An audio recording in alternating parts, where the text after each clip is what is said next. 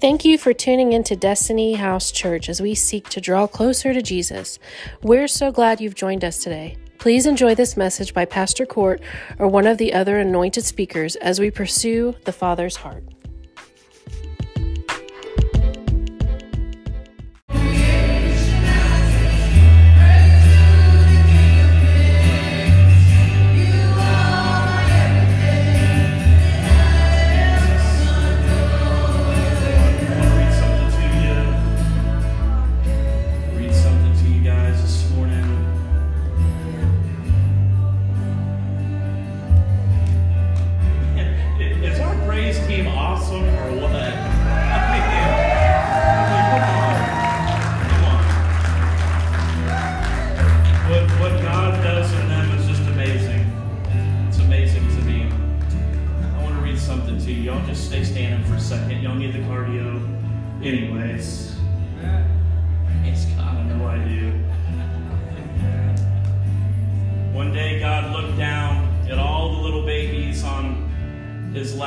Sitting at his feet. As they looked up into his eyes, he knew he needed to make someone he could trust to take care of them here on earth. He knew this person wouldn't have to be perfect, but would have to be able to love the babies in her own beautifully perfect way. And that's when he made her. That's when God made a mother.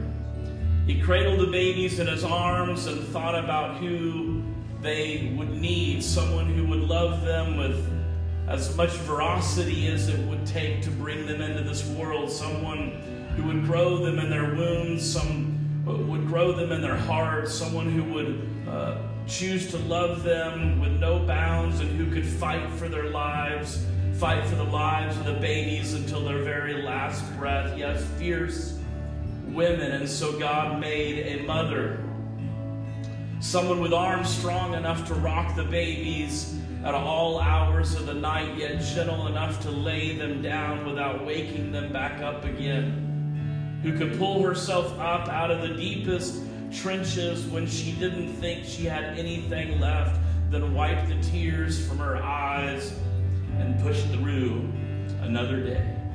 Yes, strong women, so God made a mother. He needed someone who would find joy in the simple and purpose and the mundane, because he knew that was what the babies needed most. He didn't have to be a famous celebrity or a renowned world leader, but he needed someone to be the hero of the babies' hearts and the keeper of their selves. Yes, good women, so God made a mother.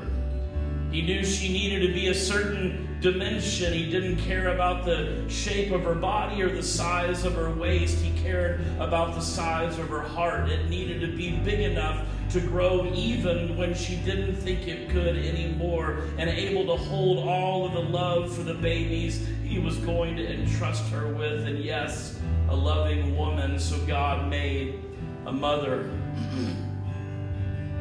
He needed her to be able to break, tender enough to shatter into a million pieces, only to be able to be put back together again, because he knew the love she would feel for the babies would absolutely wreck her soul. He knew this because he loved the babies first more than she ever could.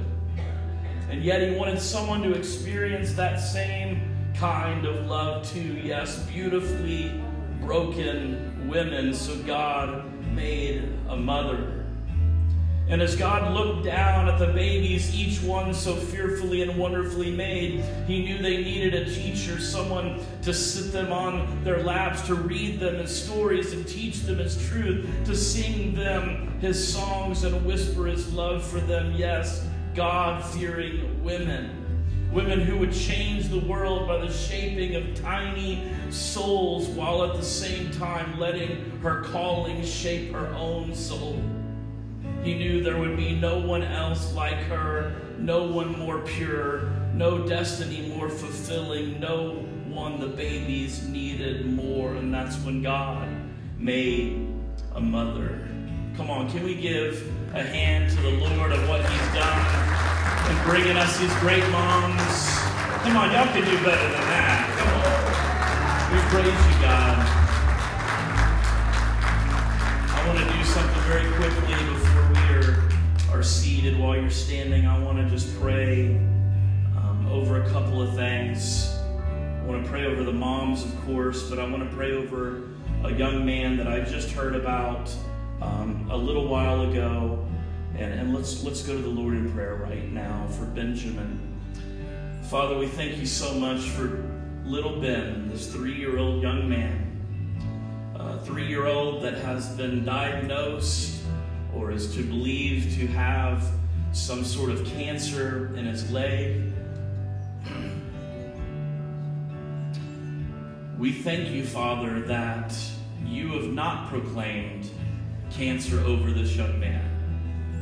We thank you, Father, that we can stand in this room and we can make it a church and we can believe right now with all the authority that you have, Father, that you are healing Ben this very second, this very moment in time, God. And your will for his life will prevail right now, God.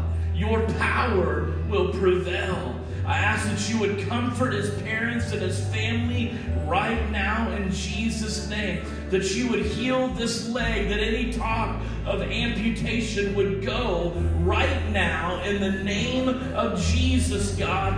We ask you, we petition you, we beg you right now that your heart would move over this situation and that your hand would move with it. We have seen children in this very church healed and alive right now because of your sovereign grace. And I ask, God, that you would allow us to view a child outside of the walls of this church, God, healed and set free. We pray right now that the power of God would manifest in every broken cell in his body, that it would be built up, that everything would be put into balance, Father, not because of what I say, because of the direction and the declaration of your heart, God, to heal this young man. We thank you, Father, and we believe and we trust you completely with this child in Jesus' mighty name. God, I pray today that as we go through this service, as we celebrate, I want to pray for the moms right now. Every blood mom, every stepmom, every woman in here that has not been able to bear children. If you're listening to this recording later, this day is for you as well. You have complete value in God. Jesus loves you. He calls you a diamond and a ruby. He loves you. He loves you. He loves you. The value that you are in the eyes of Christ is immeasurable. For every mom, every person, every woman that has stepped in to that mom role, whether it be through blood, whether it be through non-blood, there is no DNA there, but the DNA of Christ has compelled you to be that mom, to be that mentor, to be that teacher. We love you and congratulate you, and we thank you for your passion and pouring into those children. For all the grandmothers that have had to be mothers.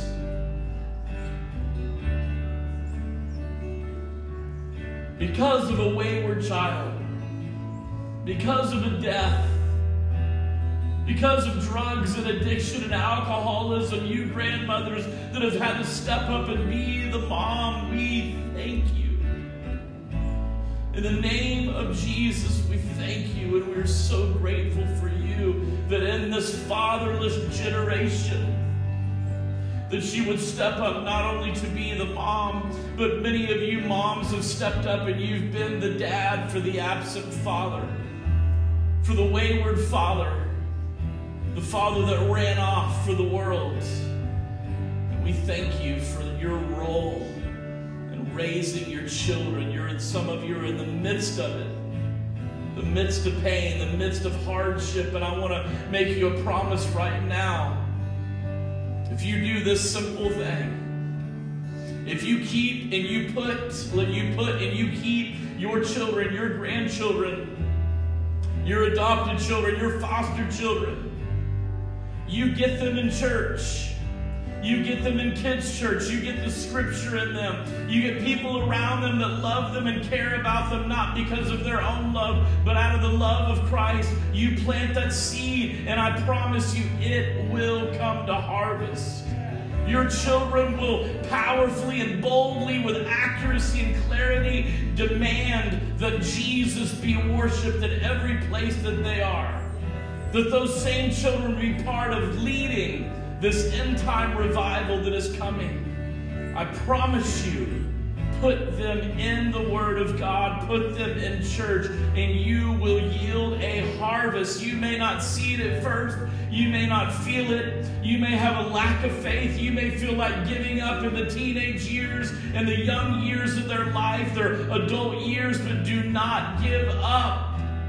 Jesus will satisfy the hunger that you have for your children to serve Him all the days of their life. Come on, let's give the Lord a hand this morning and thank Him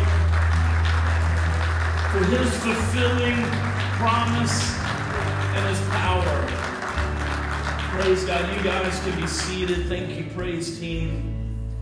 It's good to see everybody this morning. Oh, man.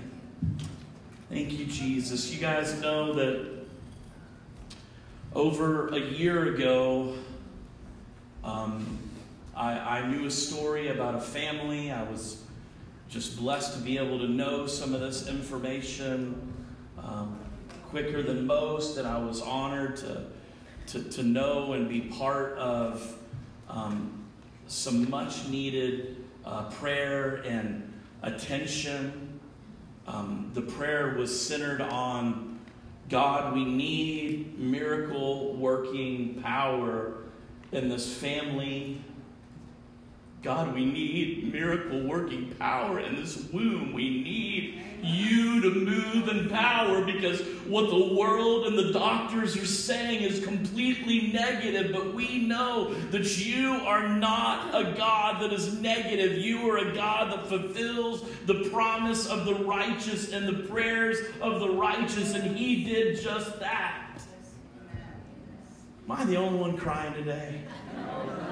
I mean, I want to see some weepy eyes. Just, I don't know, squirt some alcohol or something in your eyeball. I want to see some love today, amen? But that prayer amounted to so much. And the prayer of the righteous, the prayer of righteous parents would say, no, I'm not going to listen to what a surgeon says. I'm not going to take what a doctor says as the truth, because the truth can only be spoken through the will of God. Amen. The will of God is perfect. His plan is perfect. Does it always look the way the court riddle thinks it should look? Absolutely not. But regardless of my view, God's will is perfect. And so today, we first and foremost on this Mother's Day, we honor what God has done in the Midcap family. Will you guys come and join me on stage, Ryan and Rachel, and if anybody else wants to come up, boys, come up.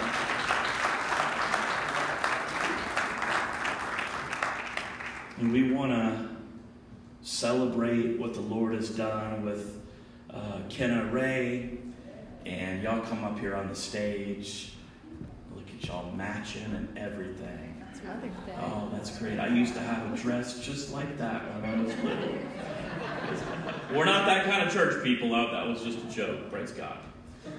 Listen, I am so excited for what we have seen God do in this family. It's been absolutely remarkable. Yes, you guys, please come on up here. It's been remarkable to see. I mean, is this not a great picture of God's miracle working? Amen.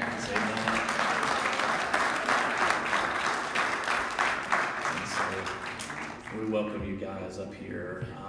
So I want to just do something. Ryan, if you would grab me that anointing oil right there. And that's okay. So I want us just in a second, I want us to just pray and dedicate Kenna to the Lord. We know she's been around for months now. She's really already been dedicated 150 times, I'm sure. But we want to just do this officially today and honor and just gratefulness for this little girl and her brothers that obviously she likes very well. Yeah, she smiled at me, and that's a miracle in itself that a church member would smile at me. Praise God. But what an amazing testimony. The stories, I mean, it's endless, but the stories between this couple and this family, the phone calls, and just the negative things that were said over this little girl from the world did not stop the hand of God. And I want y'all, more than this dedication, I want y'all to view this sweet baby as, listen, this is something that God only could do. Only God. The reports were that bad. This is only, and she wants to be barefoot and probably living in Texas, maybe. I don't know. West Virginia? Well, we'll talk about that later. I don't know that that's from the Lord, Rocket, but whatever. I want to just pray over this little girl. I'm going to come step in front of you guys. Will you guys place your hands towards Kenna right now? Father, we thank you so much for this sweet girl. We thank you for the love in her eyes and the passion that she is going to have for you all the days of her life. Father, we call her blessed from the top of her head to the tips of her toes, that everywhere she goes and everything that she does will be blessed of you, God, that she will not have sick days in her life, that she is healed completely by you, Father, and we are grateful for it. And her sweet boys, her sweet brothers, her parents, her grandparents, her whole family. In Jesus' mighty name, amen. Amen. Love you guys. Got a couple things for you. Okay, thank you, buddy.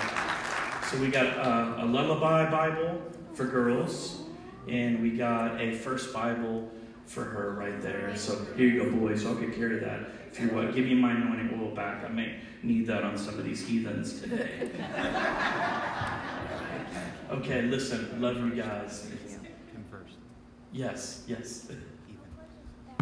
Come on, Sing it. Pick it up. Yes. Ryan's just making comments about his own children. It's okay, guys. It's okay. We love you guys. Thank you all for joining us. Thank you. Thank you. Praise God. Let's give the Lord a hand one more time this morning. Praise God. As I said in my prayer a few minutes ago, I want us just to get on this track this morning of our value. I think many of us today have misplaced our value in God for something that the world would call self-worth. Anybody heard of self-worth before? Building self-worth and accomplishing self-worth and maybe doing some things in your life that you would consider worthy, that you would consider good or righteous or even something that is profound that you do in your life that you would say, hey, I feel some real self-worth in accomplishing that. Well, this morning I want to rebuke that thought of self-worth and concentrate for a few minutes this morning our God-worth. How many of you know that the only worthy part about us is the Jesus that lives on the inside of us? Amen. Y'all can say amen out loud. This is a Pentecostal church. You can get verbal. It's okay. It's okay. The Bible actually has many passages that tell us what God has to say about our worth and our value in His eyes. Genesis 1 says that we are made in His image, the very image of God. Psalm 139 says that we are fearfully and wonderfully made, and all the days of our lives were written in God's book before we were even born, confirming His prior knowledge and plan for our lives. Ephesians 1:4 says God chose His children before the foundations of the earth were even formed. Ephesians 1 says we are God's own possession, chosen for the praise of His glory, and that we have an inheritance in heaven with Him as His children. Notice, with all those just few scriptures that I read, the wording in each of the above phrases are made, are fearfully and wonderfully made, were written. God chose His children. We are God's own possession. We have an inheritance. These phrases all have a commonality. They are things done to us or for us by God. They are not anything that we can do for ourselves. Are you guys awake this morning? Say amen. Amen. There is nothing that you can do for yourself to build self-worth. It is a lie.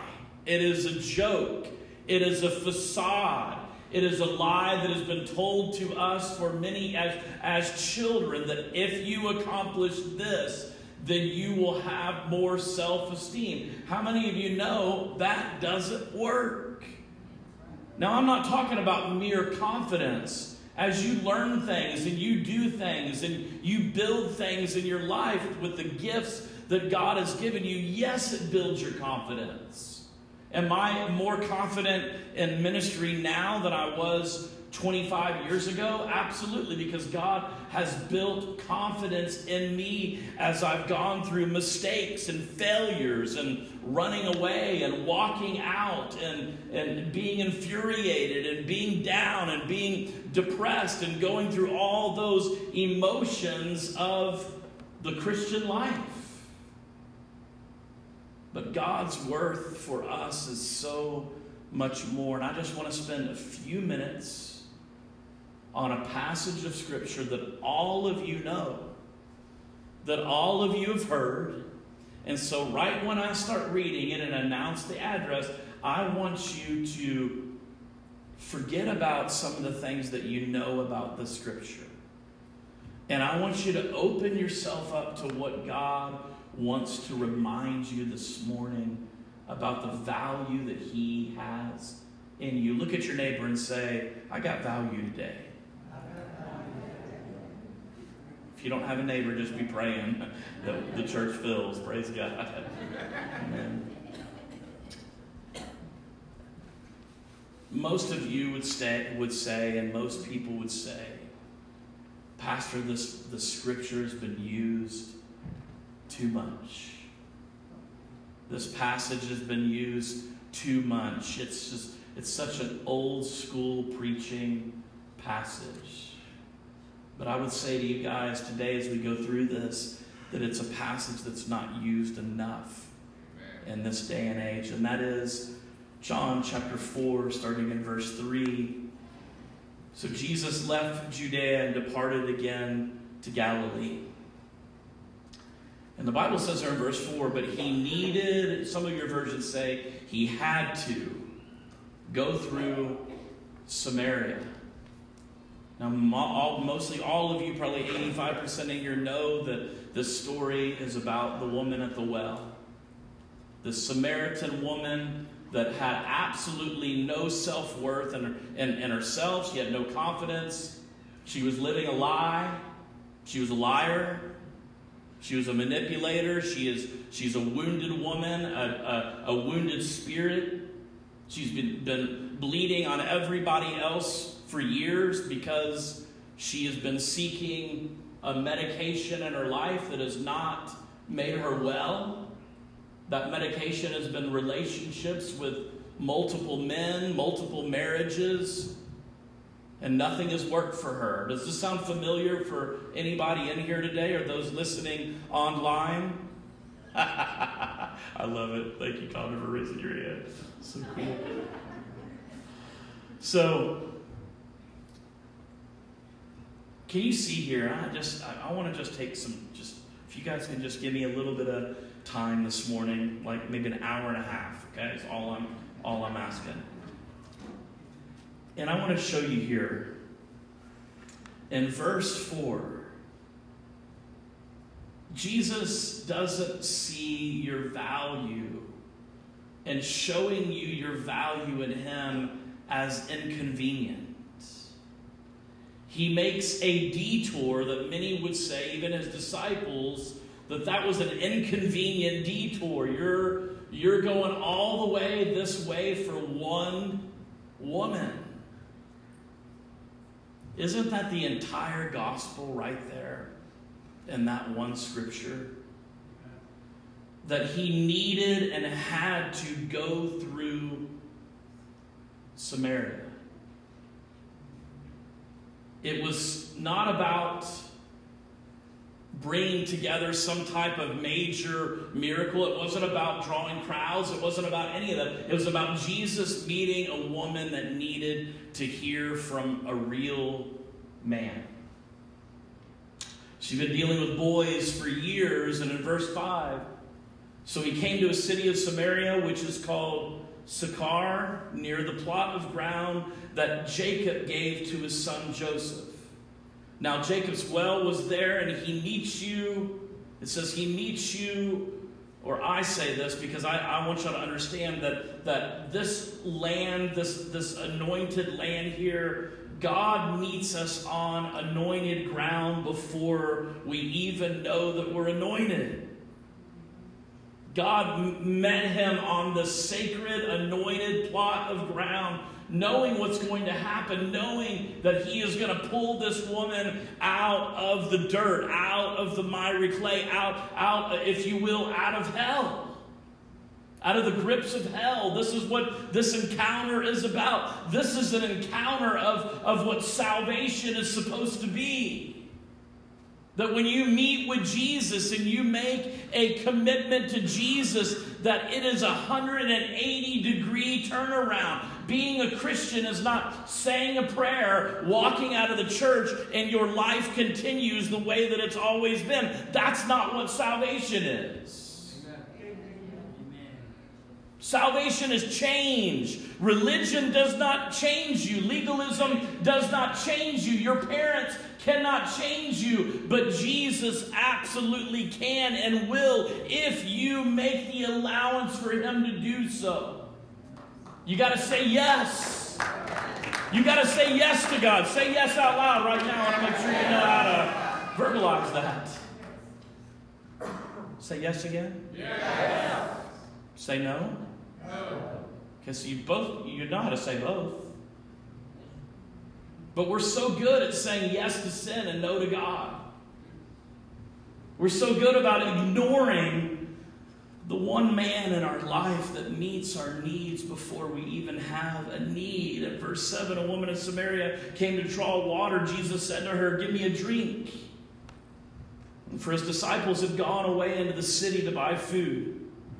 Then the woman of Samaria said to him, "How is it that you, being a Jew, ask a drink from me, a Samaritan woman? For Jews have no dealings with Samaritans." Do you guys know that Jesus doesn't care about your background? He doesn't care about the color of your skin. He doesn't care about how poor you are or how rich you are. He doesn't care about any of that. He doesn't care about your past. He doesn't focus on the things that you have done. He focuses on the right now.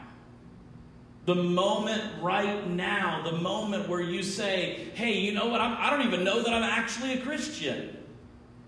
I've been playing like one. I've been talking like one. I've been going to church like one. I've been tithing like a Christian. I've been doing these things like a Christian. But am I really, truly sold out and on fire for God?"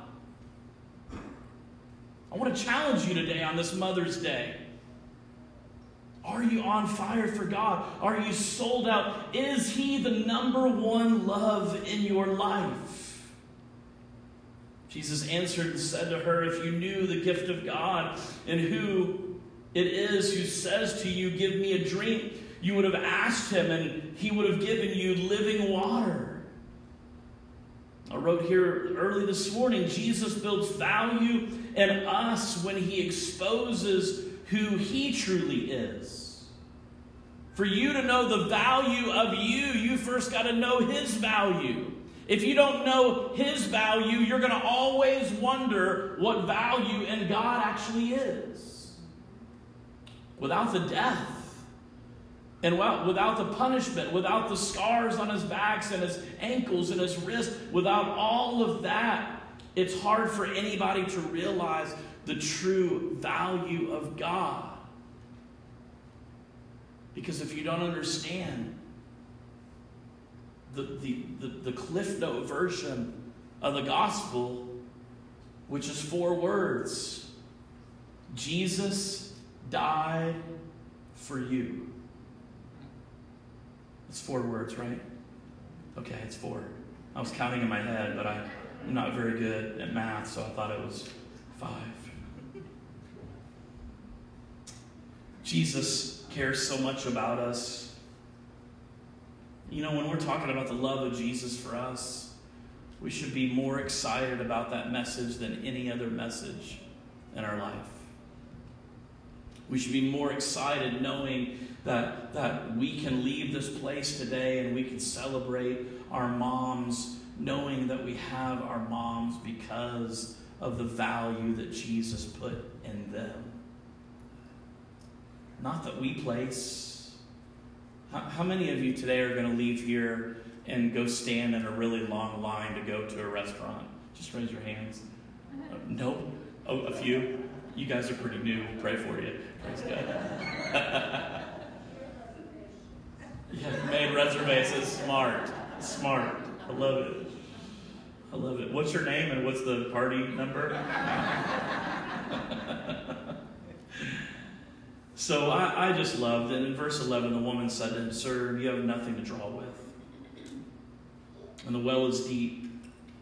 Where then do you get the living water? Are you greater than our father Jacob, who gave us the well and drank from it himself, and as well as his sons and his livestock? You know, it's amazing. She had some Old Testament knowledge without any New Testament revelation. Some of us today, we've got Bible knowledge, but we really don't have a revelation of who Jesus Christ is to us. We have knowledge. We can quote some scripture. You know, we can quote some favorite scriptures, some scriptures that are great scriptures, and there's nothing wrong with that. That's a great thing to have scripture memorized so that you've got it ready and prepared to use at any moment's time for the attacks that are coming to your life. You better know the word. You better have some word in you. But more so than having something memorized is actually knowing the guy that wrote the word. If you just have knowledge without wisdom, how far can you really go in your life? If you just have knowledge if your knowledge is based on what you hear coming from the pulpit, you don't have enough word in you. You build up your relationship with God in a secret place. You build up your time with God in a secret place. A secret place that says, God, I want to get closer to you. If there's no secret place present in your life right now, I would challenge you to start thinking about why you don't want that.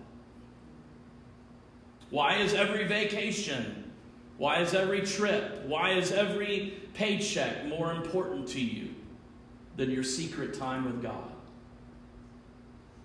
Why is your phone? I read a thing the other day, or maybe it was a video, and it was the minister talking about your cell phone, and he was saying, you know, you have your hands on your cell phone way more than you do your spouse. You have your hands on your cell phone way more than you do wrapping your arms around your children. That your cell phone is within an arm's length or it's on you. When that thing beeps or rings or buzzes or moves around, you jump from what you're doing to go and figure out who's trying to contact you or what Facebook notice that you received or what thumbs up or happy face that you got from your beloved post. Man, I wonder what would happen if God said today to this church, hey, Cord, I want you to let the church know I'm coming back today. I'm coming back today. Whether Destiny House is ready or not, I'm coming back today. Would you still be concerned about your phone? Would you still be concerned about your mortgage? You still be concerned about the person that's offended with you, the person that's not talking to you, the person that's talking bad about you? Would you still be concerned with those things? Hopefully the answer would be no. Your concern would be, oh man, I got some notice. Can I tell you today that Jesus has already given us notice that he's coming back? That he's not going to give us another notice. There's not going to be anything except the rapture of the church that's coming. And the second coming after that, which, by the way, will be with them in the second coming. Wouldn't this Mother's Day be a lot better if when we thought about our moms and the people in our life that have helped us, rescued us, that we draw from the well of understanding and believing that it's because of God that you have that mom, that you have that person in your life. It's okay to have Bible knowledge, but it's not okay to not see the new covenant standing right in front of you. This woman saw Jesus right in front of her. In verse 13, Jesus answered and said to her, whoever drinks of this water will never thirst again. But whoever drinks of the water that I shall give him will never thirst, but the water that I shall give him will become in him a fountain of water springing up into everlasting life. It never stops. The relationship and the outpouring of Jesus never stops. Y'all should say amen to that. Amen. Man, y'all are rowdy this morning. I don't know what to do. I feel like, maybe I need to get ordained in a Southern Baptist convention or something. Y'all need to, let's take a praise break. Stand up with me and let's just thank God that we're alive today right now. Come on, let's just thank you. Jesus, we thank you. We're alive. We're breathing. We're living today. We're moving around because of your glory, God. Come on, let's give him a cheer. Let's give him an offering. Thank you, Father, that you sent your Son to die for us. Amen and amen. Y'all can be seated. Don't mess with me, people.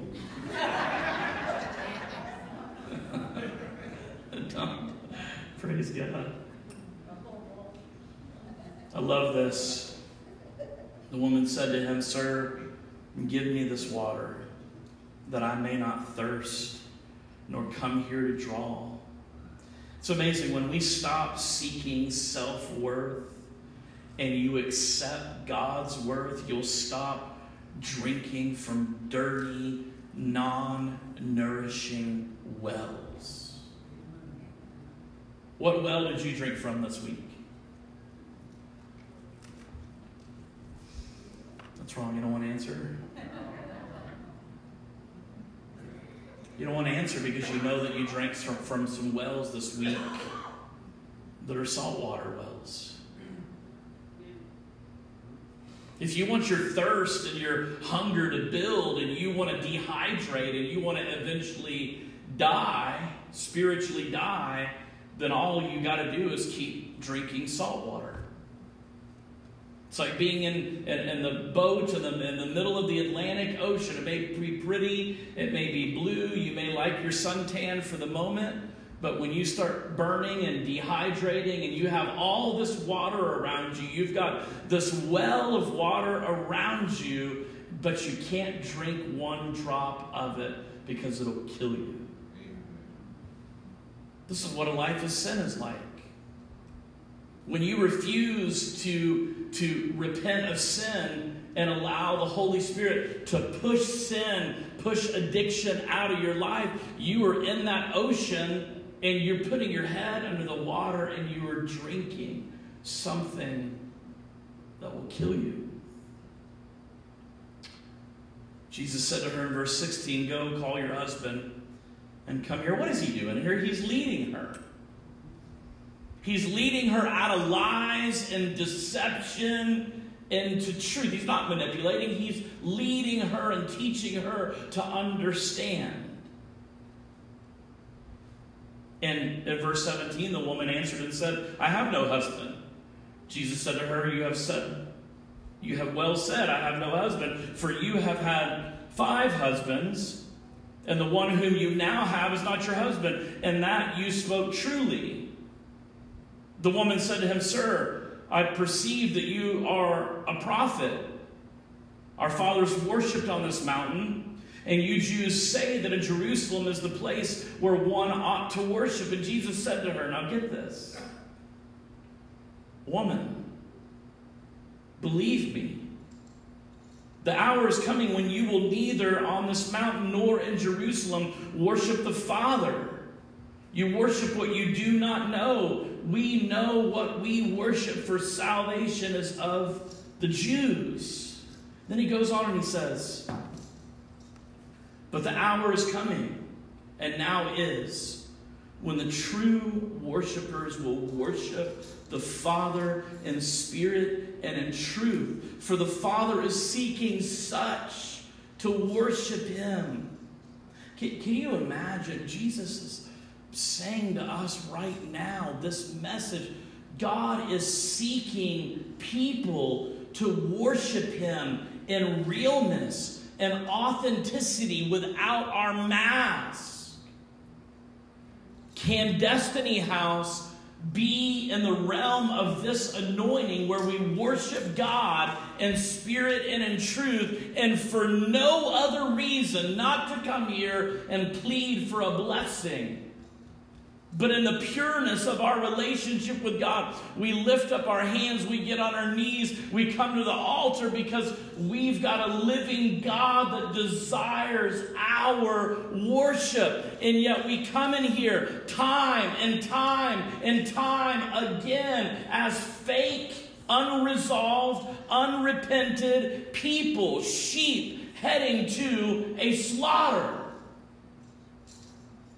Happy Mother's Day.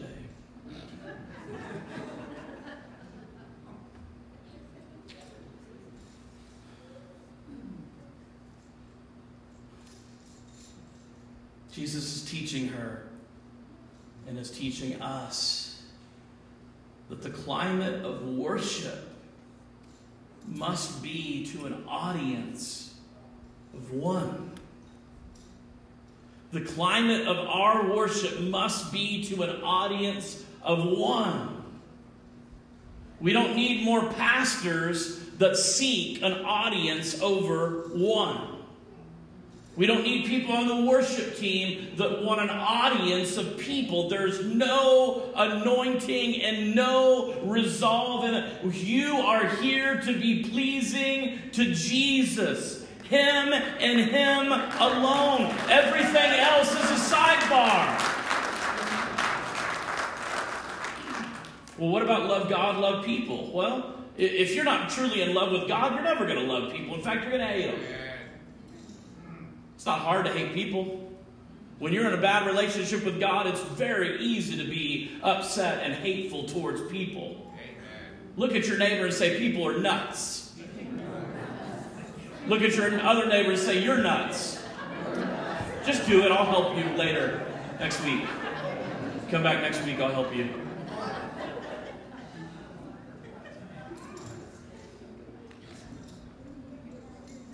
We are so loony without Jesus. And some of us are so loony without Jesus that we say we're loony because we don't have a relationship with Jesus.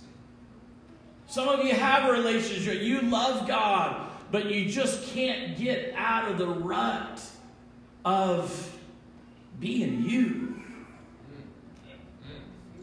You notice how everybody in this world will say to you, you just be you. Oh, no, you don't want that from me. No, you don't want to go down the path of Court Riddle, being Court Riddle. It's bad.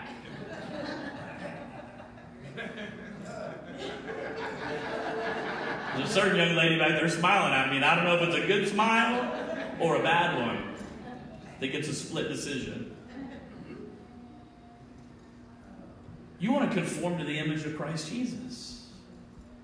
Be yourself. Oh, well, that's gotten me so far in life. I want to be like Jesus. I want to be a reflection of His glory. I don't want to ever say, oh man, that person got healed because I prayed for him. How foolish and unscriptural is that? We got people running around all over the place that other Christians are sending money to, and they call themselves healers. Really, can you show me that in the Bible? Jesus is the healer. Jesus uses us as conduits for His glory here on earth. But let's not forget, He can talk through a donkey too. Uh-oh. That'll humble you. Oh, God spoke to me today. I'm so proud. He spoke to, I had a word of knowledge. People got saved. Praise the Lord. Oh, yeah, He can speak through a donkey too. You know, there's another word for a donkey.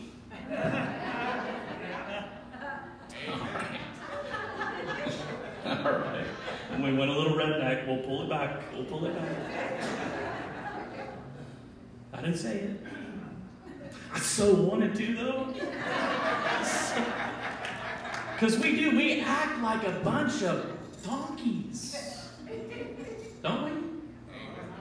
And when we're acting like donkeys, we gotta go back and say, Jesus, you know, I've really made a mistake by acting like a donkey today. I've been doing this too long to slip up now. Y'all don't. Some of my board members are like, we're going to get you, Court. We're going to get you on something.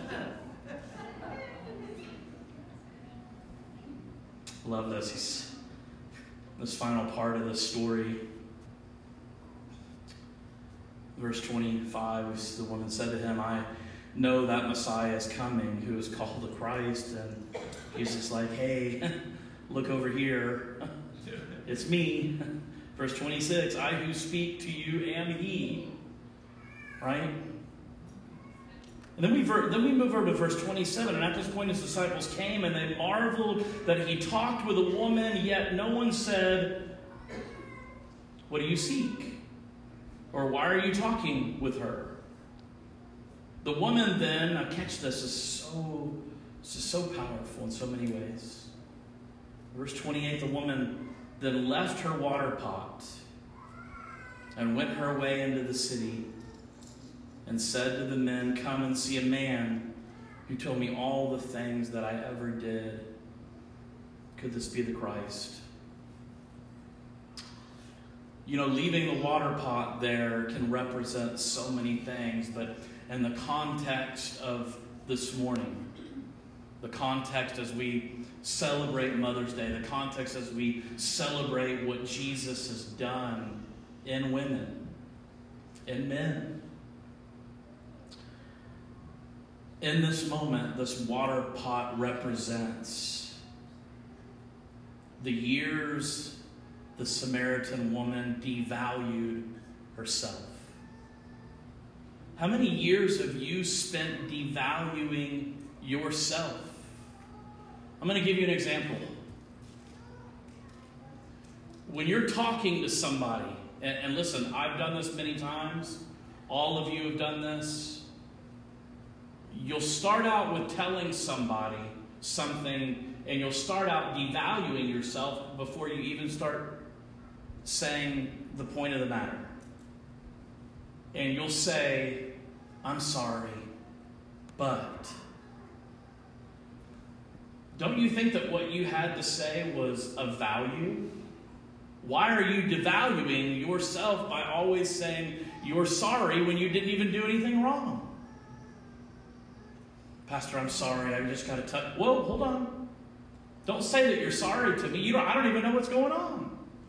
At least do something wrong first before you say I'm sorry. Right? Let's have a major mistake first. Just go ahead and have a meltdown, and then you can say, I'm sorry. But don't devalue yourself by saying, I'm sorry, or say something like this in conversation. Hey, I just want you to know, and I could be very wrong. I could be the one that's wrong.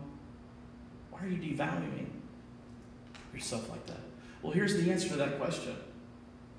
Because you're putting security and what you think about something instead of security in what God thinks about you. When you have full security in how God views you and the value that you are to the kingdom of God, you'll stop being shy all the time. You'll stop apologizing for things you never did wrong. You'll start realizing, because guess what? There's nothing humbling about devaluing who God has called you to be. Y'all should like that phrase right there. And guess what? There's also nothing prideful about being confident in who God has created you to be. Amen. We should approach things like, hey, you know what? I'd like to do that. I'll help fix that problem quickly with the Lord. Okay. Somebody came to me the other day and said, Pastor, can we do this and this? I said, sure, but I'm not going to do it. Well, who's going to do it? You are. Oh, no, Pastor, that's not what I meant. It doesn't matter. You're not going to devalue yourself by not following through with the vision that God gave you.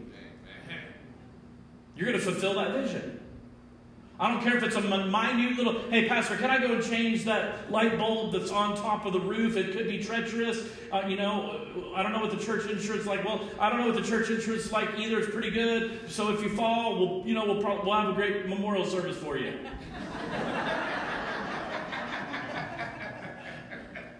We're not going to pay the funeral home, but we'll have the service free here at the church. Praise God.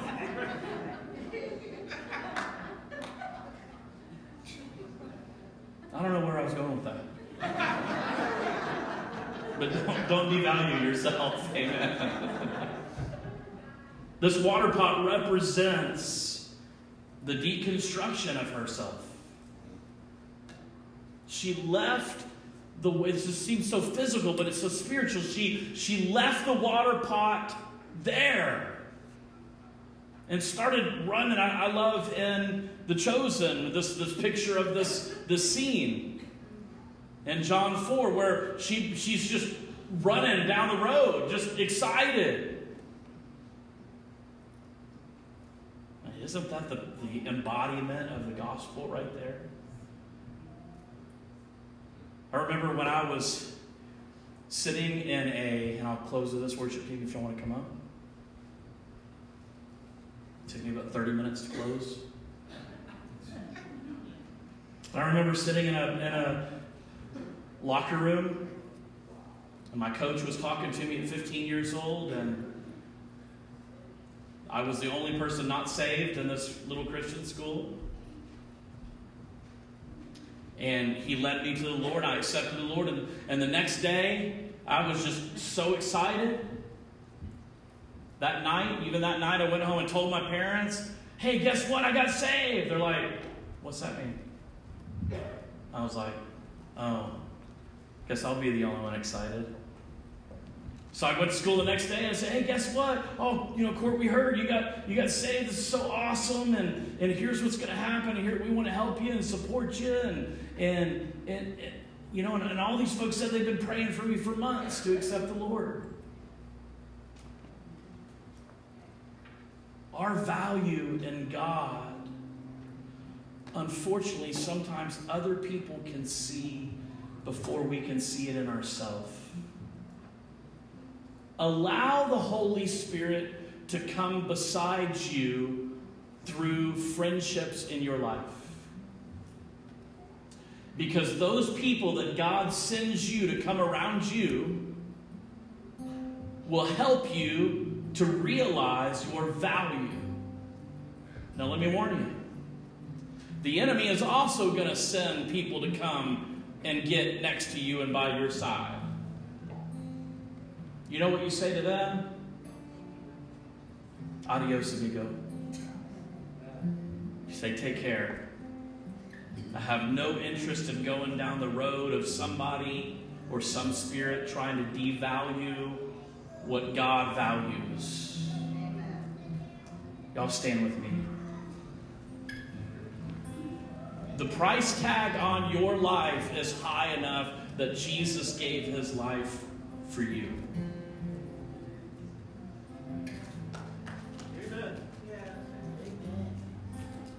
I don't think we really understand that. Because we're still trying to put this non-theological formula together that says, oh, well, I did this. And I did this, and I drank from that well last night. Pastor, I drank from that well last night. How could God be happy with me right? Well, he's not happy with you right now, but you can change that through what's called repentance. When you go to your Father and you admit your mistake, and you say, guess what? I've been wretched. I've been arrogant. I've been prideful.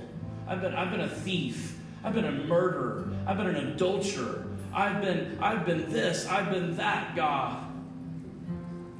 He says, okay, well, what's next? And he prompts us. This is what the woman of the well is about. The prompting of our Savior to say, you've been living a lie. Now it's time to come home. It's time to drink from a well that will not only satisfy you, but it's a constant fountain of fresh, nourishing water. A water that comes from the well springs of the kingdom of God. I want you to close your eyes right now. What well have you been drinking from?